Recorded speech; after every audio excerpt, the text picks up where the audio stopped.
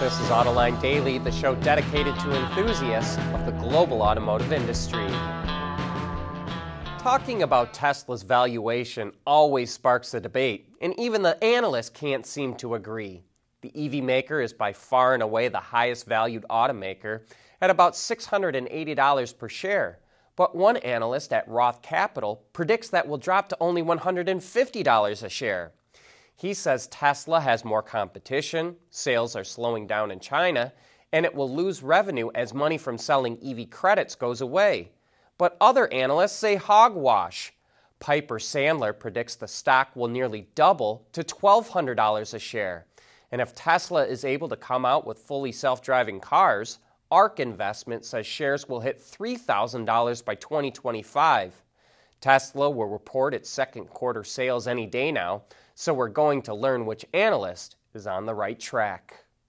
Who's handling the chip shortage the best and who's doing the worst? LMC Automotive says that in North America, Ford was hit the hardest, losing over 350,000 units of production in the first half of the year. GM lost about 250,000 units, and Stellantis lost about 200,000.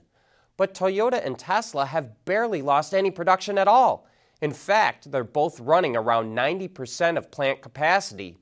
The rule of thumb in the industry is that 80% of capacity utilization is the break-even point for a plant.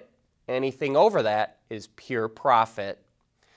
Porsche wants the whole company to be CO2 neutral by 2030, so it's telling its suppliers they better commit to using certified green energy for making components or else. It says any supplier that doesn't agree to using renewable energy will not get any new long-term contracts. Right now, suppliers account for about 20% of all of Porsche's greenhouse gas emissions. Without making the switch to renewables, that would jump to 40% due to the increase in EVs, which require more energy to manufacture than ICE vehicles.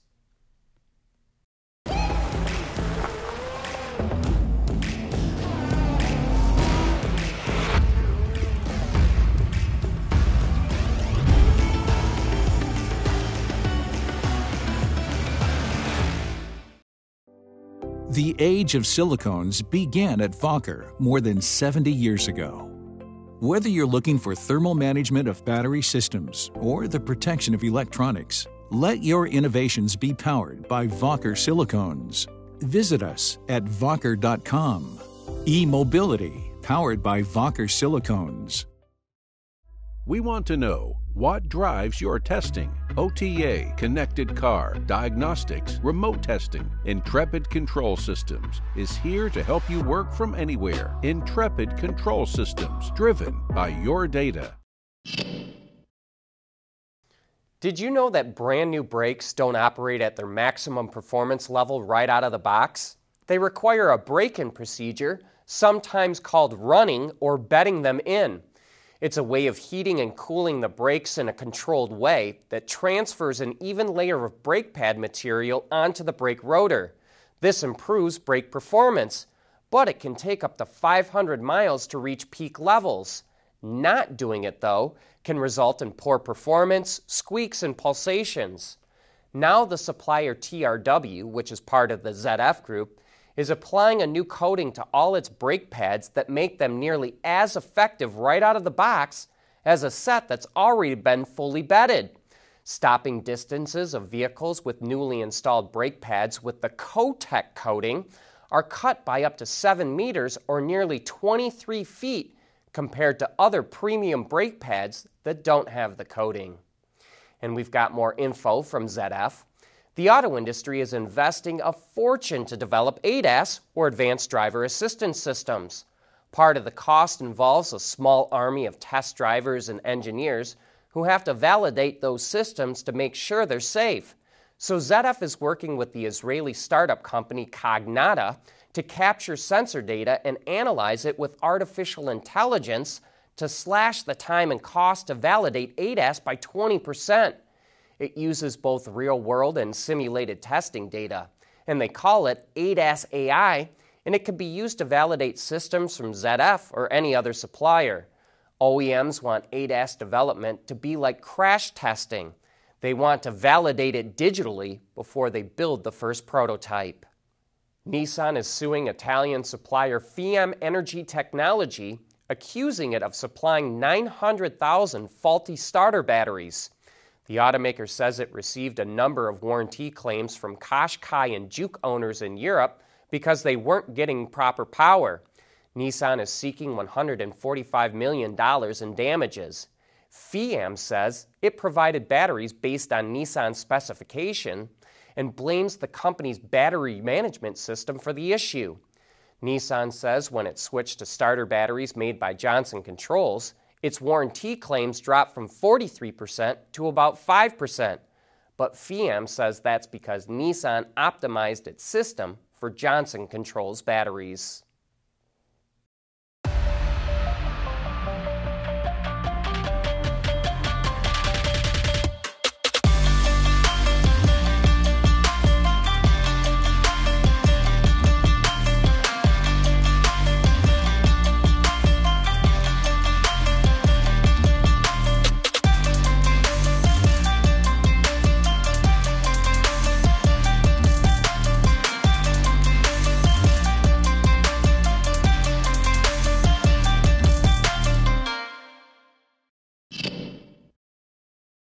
Ford has the Raptor, Ram has the T-Rex, but up until now, Chevy didn't have an answer to those full-size performance off-road trucks. That changes as it announced it will come out with a ZR2 version of the Silverado. It only has the short little teaser video to show, but as you know, the Colorado ZR2 features those cool spool valve shocks supplied by Canadian company Multimatic. We're guessing the Silverado gets a similar setup. Chevy says we'll learn more this fall. Elon Musk said any car company that relies on LiDAR is doomed, but Volvo is going to put a LiDAR unit on the roof of every XC90 when the next generation comes out.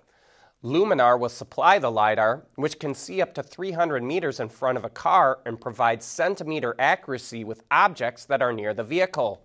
Volvo built its reputation on building the safest cars, and it says LiDAR will make its cars even safer. And that's how CEO Håkan Samuelsson justifies adding the cost to vehicles with LiDAR. He says if the technology is available and ready, and it can make its cars safer, then it can't afford not having LiDAR on Volvos. So far, Volvo only officially announced it will put LiDAR on the XC90, but Samuelsson left little doubt it's eventually going on every model as standard equipment. He says if cars with LiDAR are in fact safer, it will have it on their new generation of cars. And the cost of LiDAR is coming down fast. Those of you that caught the Autoline After Hours we did with Mircea Gradu from Velodyne will remember he said they can now put 4 LiDAR units on a car for less than $400. Speaking of Autoline After Hours, we're going to take a deep dive into the new Ford Maverick pickup this afternoon. If Ford plays its cards right, that truck has the opportunity to become a cult classic. We have Trevor Scott, the marketing manager, and Chris Mazur, the chief program engineer, coming on the show, and we're already getting questions from viewers about things they'd like to learn about the truck. And if you've got a question, post it in the comments section, send a tweet to @Autoline, or send an email to viewermail@autoline.tv. Then join John and Gary as they go live at 3 p.m. Eastern Time. But that's a wrap for today. Thanks for watching.